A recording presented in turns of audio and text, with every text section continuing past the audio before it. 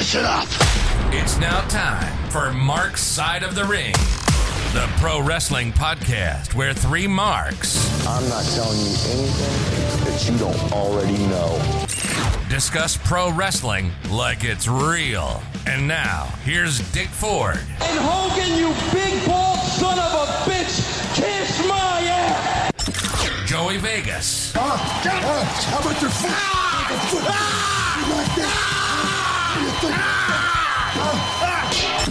And Mike Madness. Oh, yeah!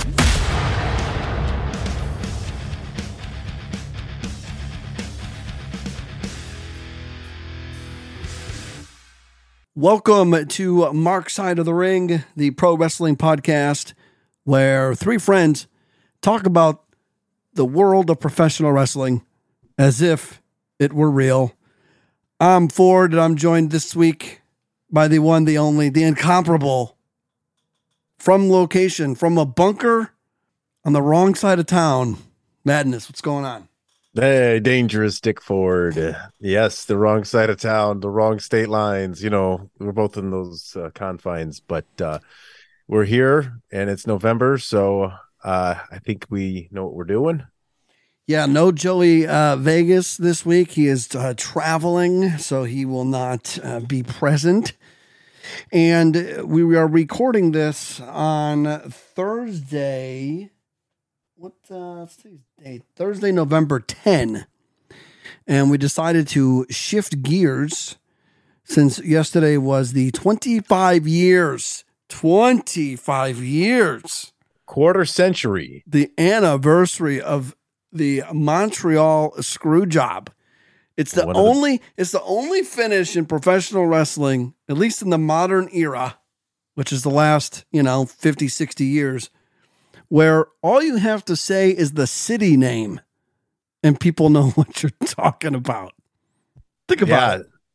Yeah, that's something that's got that, associated with the city itself. But man, what a time in the business that was. What a shift. With yesterday being the 25-year anniversary, we decided to change gears. I know a couple of people reached out and said, "Oh, you guys doing a Survivor Series 97 episode?" I think I've had a few conversations about that, and I figured I didn't think we were going to do one because, what can we possibly say that hasn't already been said? This is true. This is definitely a topic that's been beat to death over the last 25 years, especially in the wrestling podcast realm. But I will say that a buddy of ours that listens to the show, we clued him in on the change a little early. And, he said something that you said, what can we possibly talk about? What can we say about it? But you know what? It becomes interesting every time you can get somebody else's view on it. And that's what our buddy, our listener was saying. He's like, I just want to hear your guys' take on it. So, sometimes you could just hear a different side and opinion from somebody else. And it's if you're that interested in the subject, hey, man, you can kind of talk about it for 25 straight years, right? Yeah, and we will watch it. In fact, we should get that dialed. Do you want to get that dialed in right now? Yeah, getting that up right now, and I will. If you're on Peacock, it's Survivor Series Season 11, Episode 1. I am at 2:11:40. 2:11:40. 2 hours, 11 minutes, and 40 seconds. And I also have here with me the ever thick 1997 yearbook, the Wrestling Observer yearbook by Dave Meltzer. The last time WWF was number 2. Think about that. That is the last year that the WWF would ever be the number 2 promotion in the industry. In America, at least. Truly, that's a bit unfortunate because we know that the competition brought out the best in the business, in our opinion, over here at least. But AEW made a little bit of a noise as probably the closest, other than TNA, since the WCW buyout. But here we are. What did you say? 97 versus 98, two of the best years in wrestling here, American wrestling at least for sure. 1A, 1B, 1A and 1B. Mm-hmm. Man, even as good as this was, the change kind of coming around and coming to a culmination a bit here into the Attitude Era, in my opinion, with this event here. That and then WCW and the other channel was just red hot right now. The NWO storyline was going on already for about, over a year, almost a year and a half at this point, believe it or not. It always felt like in my brain, it always feels like WCW was like a year ahead of WWF. When I compare what's going on in the two companies, it doesn't feel like it was the same year. I don't know if that makes any sense to you. It makes sense. And we all have to remember here at this point that the WWF is very much number two. They are right. They are very much behind WCW. So this is it's a weird time for Vince. He's used to being the guy out in front. Desperate times call for desperate measures. And we could also discuss here too, and we'll play it. Let's play it. All right. And let's play it, 'cause it is a bit of a longer match in a way. Yeah, we'll play it in the background kind of like as we go. I'm off the Peacock network. I'm using the VPN, and I have it at 2:14:21, and that shows Rick Rude, China, and Triple H backstage. All right, let me fast forward. 2:14:21. 21. All right. I'm 1 second behind. You're fine. We'll catch up, and we'll do 3, 2, 1 and play. Okay. All right. 3. Everyone, get yourselves queued up here to 2:14:21. 3, 2, 1, play. All right. Yeah, you know what? I think our feeds are going to be different. That's fine. Just find the guys in the backstage. You're good. Just get them to where Shawn Michaels is coming in from backstage, and you're good. All right. I just got. Yeah, I'm at. Shawn Michaels just walked out of the DX door. Yeah, I'm right with you. Then okay. We're good. Yeah, okay. I noticed that the network that we use in Switzerland is not the same as Peacock. No, it is not. So, and all right. So you got Michaels here. This event has a weird feel to it, and I don't know if it's because I've watched it mostly in hindsight, obviously knowing what's going on, but there's just a weird with the entrances from the back and the I don't know, the feel of the match had something to it. There was they did a good job of a nervousness of it. It almost, this almost feels like a work in a way, but because we knew at this point he was leaving. Right. At this point, he was, all but heading out to WCW. It came out. It got out. I have it here in the Observer. It got out November 3rd that Brett was leaving. So 6 days prior to this, it got out. I think Ross even makes a comment about it. Right. And in my opinion, this event, this Screwjob, this Montreal Screwjob was the third and final little piece that WWF needed to kind of vault themselves up into this competition with WCW. For instance, the curtain call started that out, and then it went into that led to the Austin 316 speech, and then this birthed the character of Mr. McMahon. And you needed all those characters. You needed the split to happen for the NWO and DX. You needed the Austin speech to happen at King of the Ring 96 for the that character to kind of hit its peak. And now you got the creation really of Mr. McMahon here at this event, and that's what carried them in through the Attitude Area. So that's kind of a cool way to see it in hindsight a little bit. Bret Hart has given all the kudos he can to Dave Meltzer on Meltzer's coverage of the events leading up to and after this. The November 17, because again, this happens on the 9th, the November 17 edition of the Wrestling Observer newsletter. He nails it right here. Are you ready for this madness?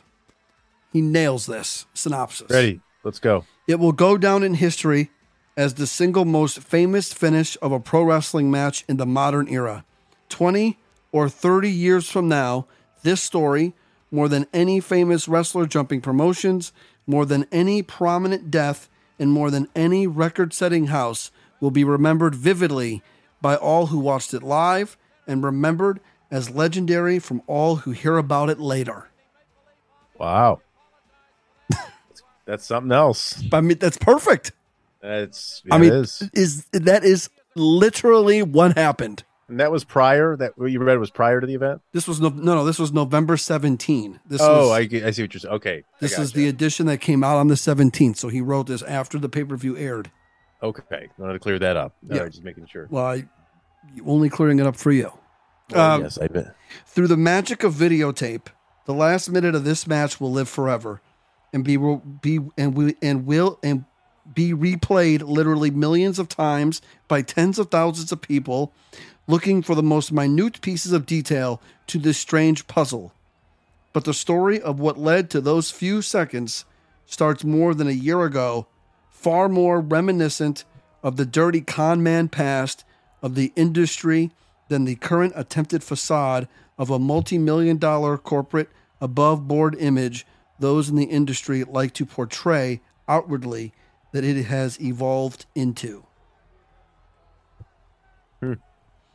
And the WWF, and I'm going to continue to refer to them as the WWF here as Bret Hart makes his way.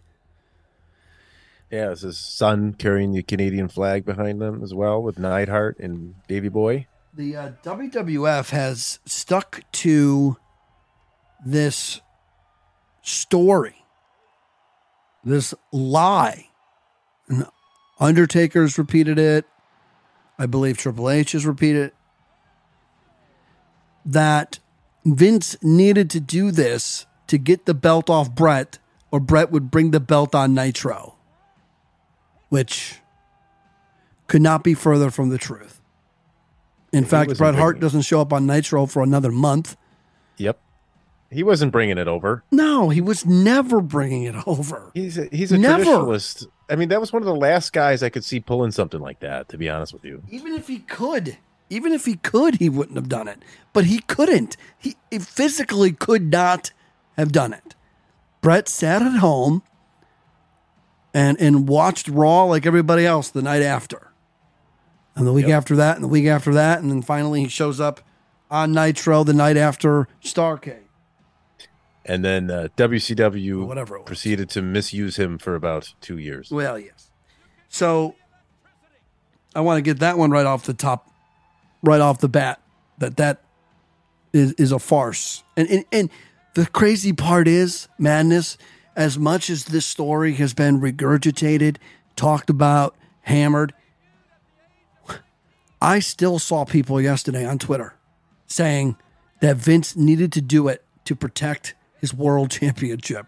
People still, to this day, believe it. Old habits and old theories die hard, my friend. That is something like that gets ingrained in societal, like at least in the wrestling culture's brain, that they just can't seem to shake that out. It comes into people now who think carbohydrates are bad because you've been hearing that in the mainstream, in the diet world. It's the same thing coming to this. They just keep thinking the same way. They can't shake that now. It's kind of like unfairly being defined by a rumor. You know what I'm saying? Like, say there's a rumor that started about you, that you were actually an intelligent person. And then think about everyone actually thinking that you're that, and then you're actually really not, but people think you are. It's frustrating, and then they just can't shake that narrative. So there's also, man, I'd like to punch Shawn Michaels right in the face during this. He was peak piece of shit, Shawn Michaels here. I know this is your favorite. I enjoyed this. I know you. I enjoyed the desecration of the Canadian flag. I enjoyed all of that. It's comical, but he's just got a little bit of a extra cockiness to him, to where it's actually legit shoot cockiness, not for the camera. You can tell he's just a disturbed piece of shit. So everybody who's going to listen to this, who maybe has heat with Bret Hart over him maybe not wanting to, put over Shawn, because there could be an argument, well, if Bret would have just done the deed. So let me first remind you that Bret Hart, in his final 30 days, because Bret Hart is no dummy. He may buy into his own hype a little too much. He may believe his own attributes and his own accolades a little too much, but he is no dummy. And he had creative control for the final 30 days of what happened with Bret Hart on TV. He had that in his contract, contractually obligated. So Bret Hart is not the bad guy for not wanting to put over Shawn. And Bret says he didn't want to put over Shawn because Shawn said, I'm not putting you over. A tit for tat. Yeah, like a couple of sophomores in high school. But Brett didn't have to. But Brett had it in his contract. He had creative control. So he didn't want to lose. He doesn't have to. He didn't have to because he had the right. McMahon. So and here's the thing: McMahon puts it in his contract, signs it. Isn't that a breach of contract then? Has there been any lawsuits against Vince? I know he's got more shit to worry about nowadays, but I don't know.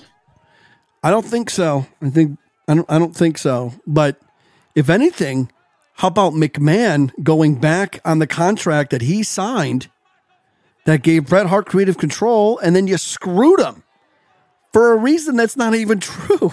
It's not even a legit reason. Yeah, I don't think Bret Hart could have hated this company more than anything in the late 90s after this. And then they're responsible also for the death of his brother about a year and a half later here. So, yeah, not the way he probably wanted to leave this company. I am happy that he came back in 2010 and kind of rectified some things and took in the Hall of Fame, I believe, in about 2006. But so October 21, 1997.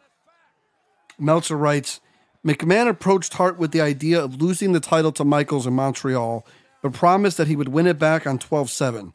Hart, remembering his conversations where Michaels was adamant about not doing any more jobs in the territory, was reluctant, saying after the way the angle had been done with him representing Canada and it becoming a big patriotic deal, that he didn't want to lose the title in Canada.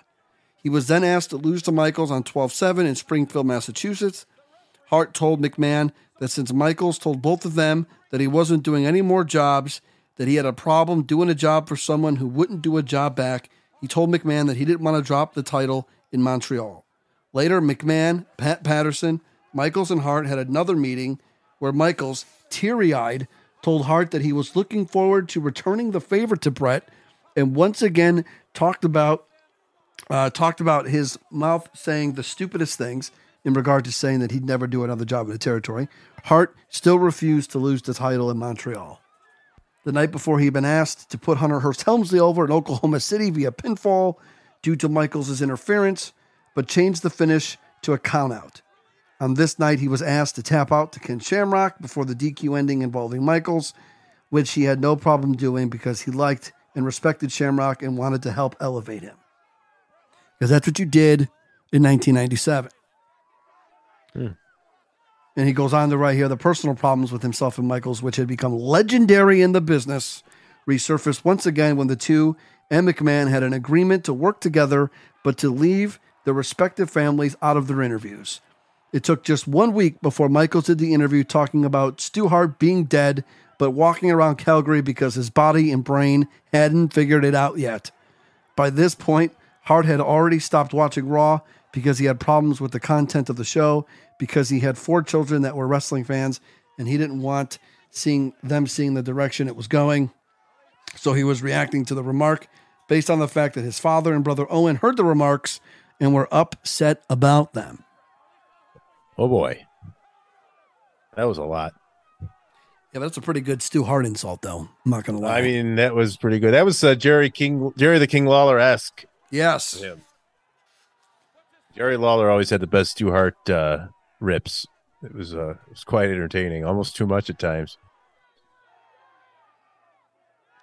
So they're fighting on the floor here. Yep. Brett says about this match, and I just saw this yesterday, with some of the coverage that was on the internet. Bret Hart said to Justin Barrasso of Sports Illustrated that we had another 25 minutes. The match was already good, and we hadn't even hit our stride. Even when we didn't get along, Sean and I always had great chemistry together in the ring. When we worked together, we wanted to be flawless, and we didn't get along, and that added to the intensity. When I clotheslined Sean over the top rope and we brawl and fight outside the ring, I could tell it was going to be a really special match. It was very competitive. That match was just starting. All the brawling was done just to set up the actual match. It was going to really get going after I reversed the sharpshooter. We pictured the crowd standing up and going crazy. That was going to be the moment when it really took off. But we never got there. Wow. Yes. You never get there. There's a clip of there was a clip from, because remember now, while this is all going up, all this lead up here. So the year prior to this, they're filming Wrestling with Shadows, which, by the way, Bret Hart watches in a 25-year anniversary with Dave Meltzer. That's coming out on DVD, I believe, in February. Oh, that'll be a good one to see. Yeah, that'll definitely be a good one. So they were filming Wrestling with Shadows, which is probably the best documentary movie about pro wrestling. Absolutely. Now, granted, I like The Dark Side of the Rings, but those are 2-hour episodes. But this is a full-fledged movie, and probably the best movie that ever was created. And I mean, that documentary was so good, and it led people to believe that this Montreal Screwjob was actually a work, because just to be in with those cameras during that time versus what happened and where they were, the way they were able to cut and put that thing together was just incredible, in my opinion. So there was a clip of it I saw yesterday on Twitter, where, if you remember, in the hallway, Bret Hart's now ex-wife is just berating Hunter Hearst Helmsley. Yeah, I recall this. And she's like, absolutely, God's going to strike you down. And I mean, they're acting like they didn't know what the hell's going on. God clearly didn't read that email, because Triple H went on to bury Stephanie McMahon, and now he runs the company. So yeah, that didn't work out. He didn't get his in the long run. No, that was an unanswered prayer. But yeah, they knew about it, right? I don't know. Did Hunter know? I can't remember if Hunter knew. I think he did. I don't know if it's been documented. Sean definitely knew. Sean obviously knew. Vince, and then I think Patterson. And Hebner, obviously. What I wish is, you mentioned AEW earlier, and back on Labor Day weekend, they had a pay-per-view, and there was a fight backstage, and some guys were suspended, and no one's been back since, and it's probably going to end up being, CM Punk ends up getting fired over it. And there's been a lot of scuttlebutt of, well, what would Vince do if there was a fight backstage? Okay, well, we already have those examples. We already know what Vince would have done. Vince would have done nothing, because these two right here had a fight where Sean went crying and talking about unsafe work conditions because him and Bret got into a scuffle, and Bret pulled hair out of his head. Remember that? Yeah, absolutely. And yes. Then, there's a fight right after this where Vince gets, I guess, somewhat of a fight where Vince gets punched in the face, and I don't think that was the first time. I believe Nails was the first one to go and do that in the back. Yeah, so it's you bring that up perfect, because I was going there. So Bret's got these cameras, and Bret decides to not, let's turn the cameras off. Let's not film this. So if you recall, the camera actually films, the documentary actually films McMahon walking out of there, groggy, stumbling, bumbling, because he just got socked. Oh, yeah, he looks like he's just half out of it, walking in his messed up suit with his hair all messed up. It's, that's the kind of shit that makes you almost feel like it's a whole work. Vince's story is that he let Bret hit him. Bret's story is he absolutely did not let me hit him. It was a scuffle. They got into it. It was not all right, go ahead. You owe me one. Go ahead here. I'll let you hit me. Like I don't buy that at all. McMahon portrays that as how it happened. My point is, I wish those cameras would have been on, just like I wish those cameras would have been on at the all-out scuffle in the back. I wish somebody would have seen it somewhere, and I wish that documentary crew filmed the McMahon-Hart showdown, because there is no video evidence at all. Well, I still wish that they had more cameras on the Pentagon on 9/11, so we would have figured out what the hell actually hit it. Well, a plane definitely hit it, but what do you mean? There's no wait. I'm not going to get all too off. Have you ever seen the Pentagon video of the plane hitting it? Fahrenheit 9/11 or whatever it is.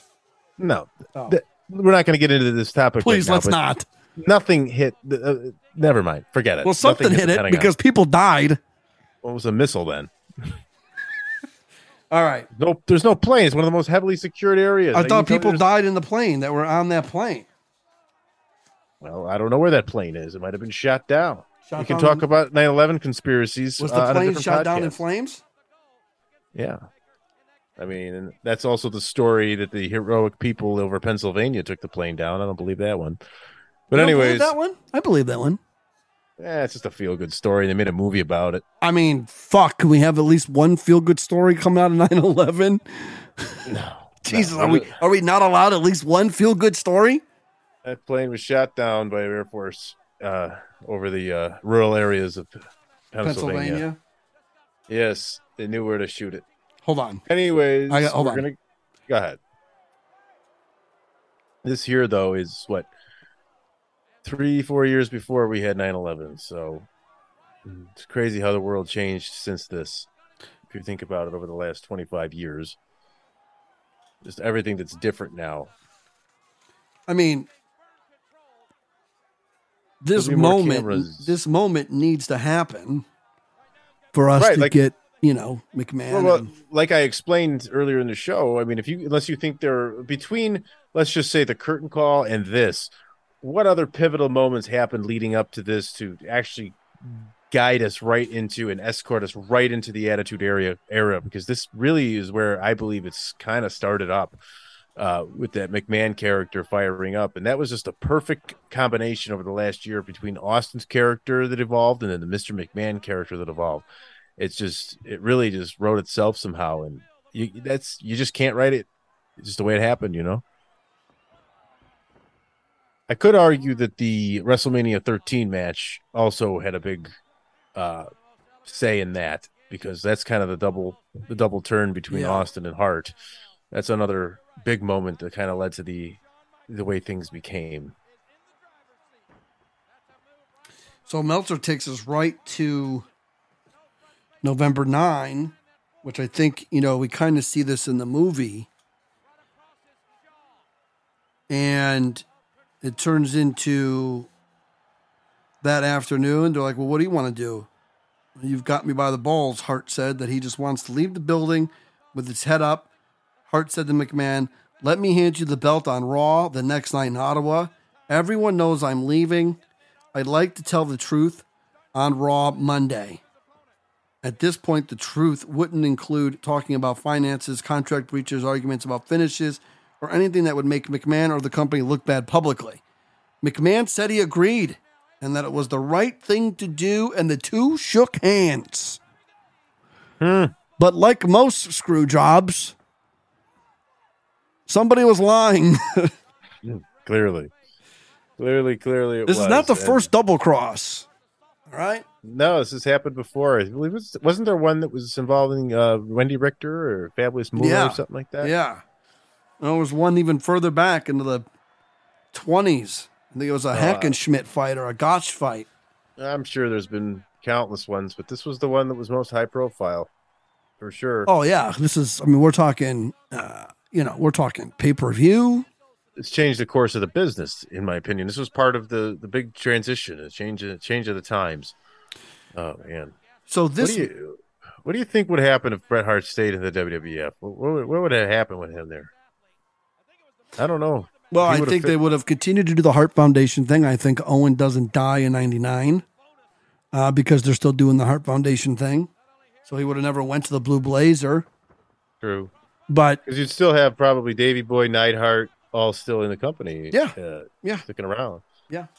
So this was Survivor Series 97 here as Brett and Sean continue to go at it. And this was Gang Rules. This is when everybody had to be in a faction. This is McMahon's faction era. Well, he was getting a little scared of the other channel, who had one of the most dominant factions we've ever seen. Yes. So why not create a lot of factions? So this did have 4 regular Survivor Series matches. And the show opened up with Billy Gunn and Henry O. Godwin and Phineas Godwin and Road Dogg against Blackjack, Bradshaw, and Wyndham, and Mosh and Thrasher. It goes 15 minutes, and it's a dud, just as you would expect. That's true, but some crazy characters in there, and that was Billy Gunn and Road Dogg just before they were the Outlaws, I believe. They just kind of got together at that time. The second match was the Truth Commission, Recon and Sniper, and the Interrogator and the Jackal, who would be known as Don Callis today, defeated 8-Ball, Change, Scrush, and Skull in a 9-minute and 59-second Survivor Series match that got negative 1.5 stars. So let me ask you a quick question on the Meltzer ratings here, because you're the Meltzer guy. Dud is better than negative stars. Dud is better than negative stars. Yes. Is that correct? Yes. Okay. I thought the dud was the worst you can get. No. Or is that like a 0? It's basically like a 0. Okay. Got it. So I knew exactly what you were going to ask. You like that? Yeah, that's good because I didn't know. Third match, Doug Furness and Jim Neidhart and Phil LaFont and the British Bulldog would defeat Goldust, Mark Mero, Steve Blackman, and Vader, 17 minutes and 47 seconds, 2.5 stars. Yeah, I mean, it's got Phil LaFon. You got to give it a few stars. For those of you that are unfamiliar, Furness and LaFon are pretty damn good, even though if you just watched the WWF, you wouldn't know it. The fourth match of the evening, Kane defeated Mankind in a 9-minute match that, believe it or not, Madness, 3 stars. That doesn't seem like those two characters would pull out a 3-star match. That seems I have to go rewatch that one and see see what he was thinking there. You know, I'm not going to doubt it because I don't have the clearest recollection of that match, to be honest with you at this point. Do you have these up? Yeah, I have them. Oh, looking okay. at it. All right, because then I can't ask you for like a trivia question. You can ask. But... Well, no, you know the answers.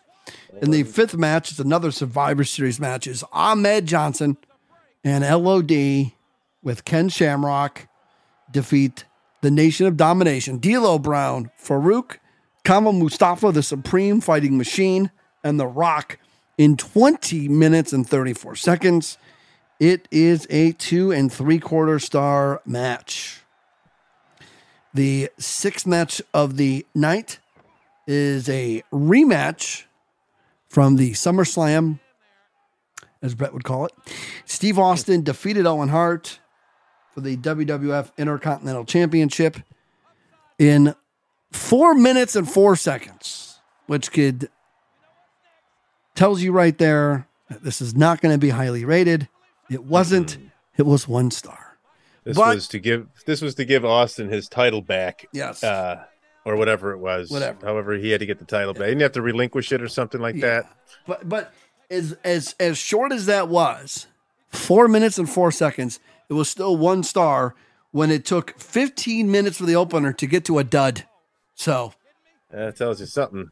And then finally, our main event here, Shawn Michaels, Bret Hart. I won't tell you who wins. It's a WWF Championship match. It only goes 12 minutes because, like Bret said, we were supposed to go another 25, which makes sense. A 12-minute world title match on pay-per-view seems a little short.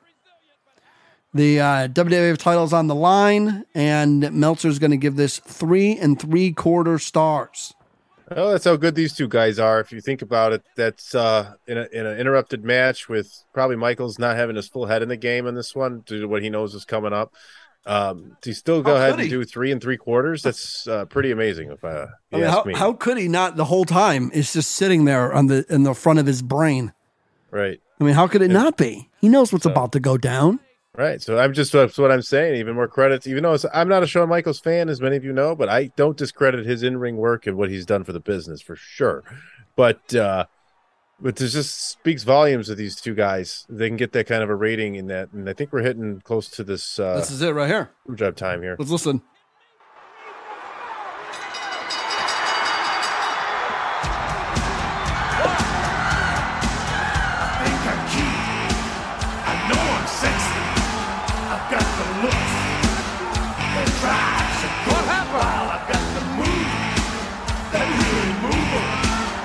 What happened? Bret Hart gave up with a sharpshooter. Just a sexy boy. I'm not your boy toy. Shawn Michaels. Just a sexy boy. Yeah, the infamous loogie right in the face of McMahon. Sean does a good job, but hindsight being 2020, he kind of oversells the fact that it happened. He kind of. Yeah, I noticed that. He almost gets too upset. Yeah, Like he almost looks yelling. guilty, which he is. He did a poor acting job there, in my opinion. Yeah. Too much. And there's it. The show goes off the air. Too much looking back. Too much. Yeah. So Brett's going to spit in McMahon's face, as we saw there. And then he's going to just trash the ringside area, smashing monitors, and clearly upset. He's going to right into the sky, WCW.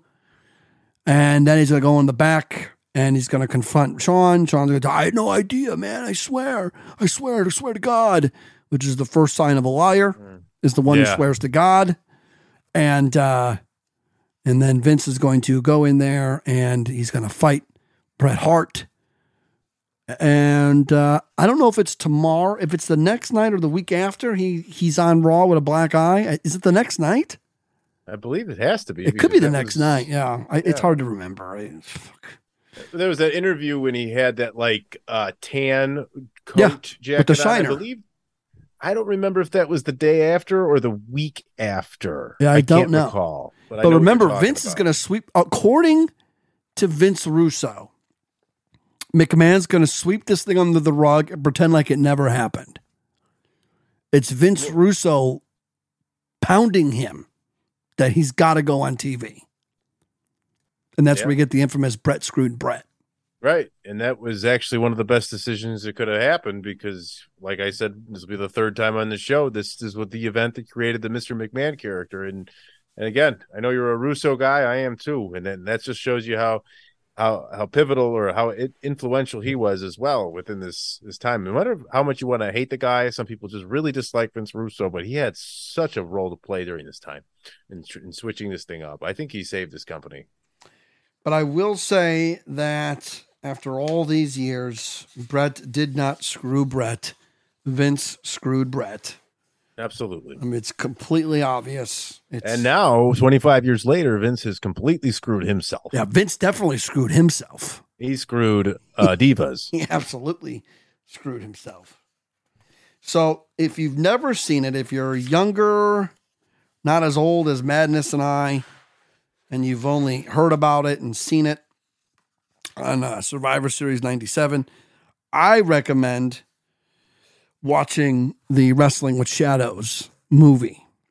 And like I said, there's one coming out in February where Bret watches it 25 years later, and he watches it with Meltzer. Meltzer says it's a lot of Bret talking and Dave guiding. I'm excited to see that. I had no idea that was coming. Is that going to be available? Did they say anything where else that is? I mean, I'm not going to buy it on DVD. I don't know. I'll keep everyone abreast. Yeah, got to be a place to stream that thing because that'll be a must watch in my opinion. And I feel like anyone that will listen to this podcast, unless they're younger, has seen this documentary. But if you haven't, it's incredible and well worth something to go sit down and give your undivided attention to for a few hours. Oh yeah, and the timing of it all is just impeccable because you couldn't write better. Write it better. That's why it's almost unbelievable that you want to call it a work because it was that good. Like someone had to write this, but it wasn't. And 25 years later, we're gonna go ahead and still believe that. Oh yeah, I'm not. No, I'm not either. It's just almost hard to believe because of how it worked out. I'm not on the it was a work bandwagon. I'm sorry. No, I'm on the I can see how it looks like a work bandwagon, but it's definitely not. So I'm looking here to see if there's anything else. Well, this event led to a lot of guys jumping out of the company. This got rid of Neidhart. It got rid of Davey Boy, Crush, and Rick Rude all took off. Yeah. And go ahead. In protest, I was going to say, of this event. And if you think about it, I wasn't probably thinking that way back in the day as a 14-year-old at this point. Now, looking back, wouldn't you think if you were watching this as this happened right now with the shape of the two companies and how things were going, with Bret Hart leaving, being their top guy essentially still, and with all those other guys jumping ship over to WCW for the new year in '98, wouldn't you think that this company was fucking screwed at this point? Yeah. Oh yeah. Like literally, like, oh, they just shit the bed. Vince just screwed his. They were screwed with Bret. Let's be honest. No, I was exactly. I already thought they were in some deep shit, especially looking back, taking out the water coolers, the infamous line. Yeah, and there was even rumors of Michaels going over to WCW later to join the NWO and all that. It's just some of those guys, man. They just held on to just enough and creating the Rock and Steve Austin, basically. What's going to save this company? Earlier, I mentioned that there were other double crosses, and of course, right here it is, 2 pages over. There was a 1911 Frank Gotch, George Hackenschmidt double cross, which seems to be the first. Double cross on record. 1911. Is that the one that was sold at Comiskey Park? It sounds like it. I wasn't there. It's a couple years before your time. I was busy doing other things. With 1911, I was helping them construct the Titanic. There was a ton of them, and we could talk about that double cross next month or in 2 months from now, I guess, when we do the Inoki episode. But you have the Inoki Bob Backlund double cross. That's interesting. And the one that you brought up, he does not mention in this book here. Well, that's because it's women's wrestling. But anyways. Are you saying he's anti-women's wrestling? Sounds like it. There's a Gorgeous George double cross. Oh, yes. I remember this with Don Eagle. Yes. I was there for this, 1950. Oh, yeah. You were only, 68 at that point? Yeah. Yeah, we're time travelers. Yeah. Yeah, we're that's what we do on the weekends. If you could go back in time, I would go back to see Gorgeous George wrestle. Would you go back to the 60s, the 50s and 60s? Yeah, I would go back to the Gorgeous George heyday. Remember, Gorgeous George is credited for making TV popular. That's how big of a star Gorgeous George was. I mean, he is literally credited for making television popular. Look it up. Crazy. That's how famous Gorgeous George was. I know. I just still can't believe he transitioned to a woman and started dating Randy Savage in WCW. Yeah, it's unbelievable. He aged backwards like Benjamin Button. I know. He went from just. I went to his gravesite actually. Did you really? Where is that? It's in L.A. Is it? Yep. I went there and I paid my respects. I'm a big Gorgeous George mark. No, hey, that's you wouldn't know that about me. No, that's interesting to know. It's kind of strange, but why is that kind of strange? I don't know. Just you looking at old men dressed like that and in the night. I look at you dressed like that, and you're old. I'm not that old. You're just not in black and white. Hey, I'm in. We're hitting the. There it is. Wendy Richter, Spider Lady. There it is. It is in the book. It is in the book. Yeah. My apologies. I knew it would be in there. I highly recommend. I'm going to give a little cheap plug in here for these books. There's a few of them. Several different years. Like I said, I have 1997, the Wrestling Observer Yearbook. It tracks all of the big stories from that year. And it doesn't just do wrestling. It does MMA, does whatever Meltzer writes about.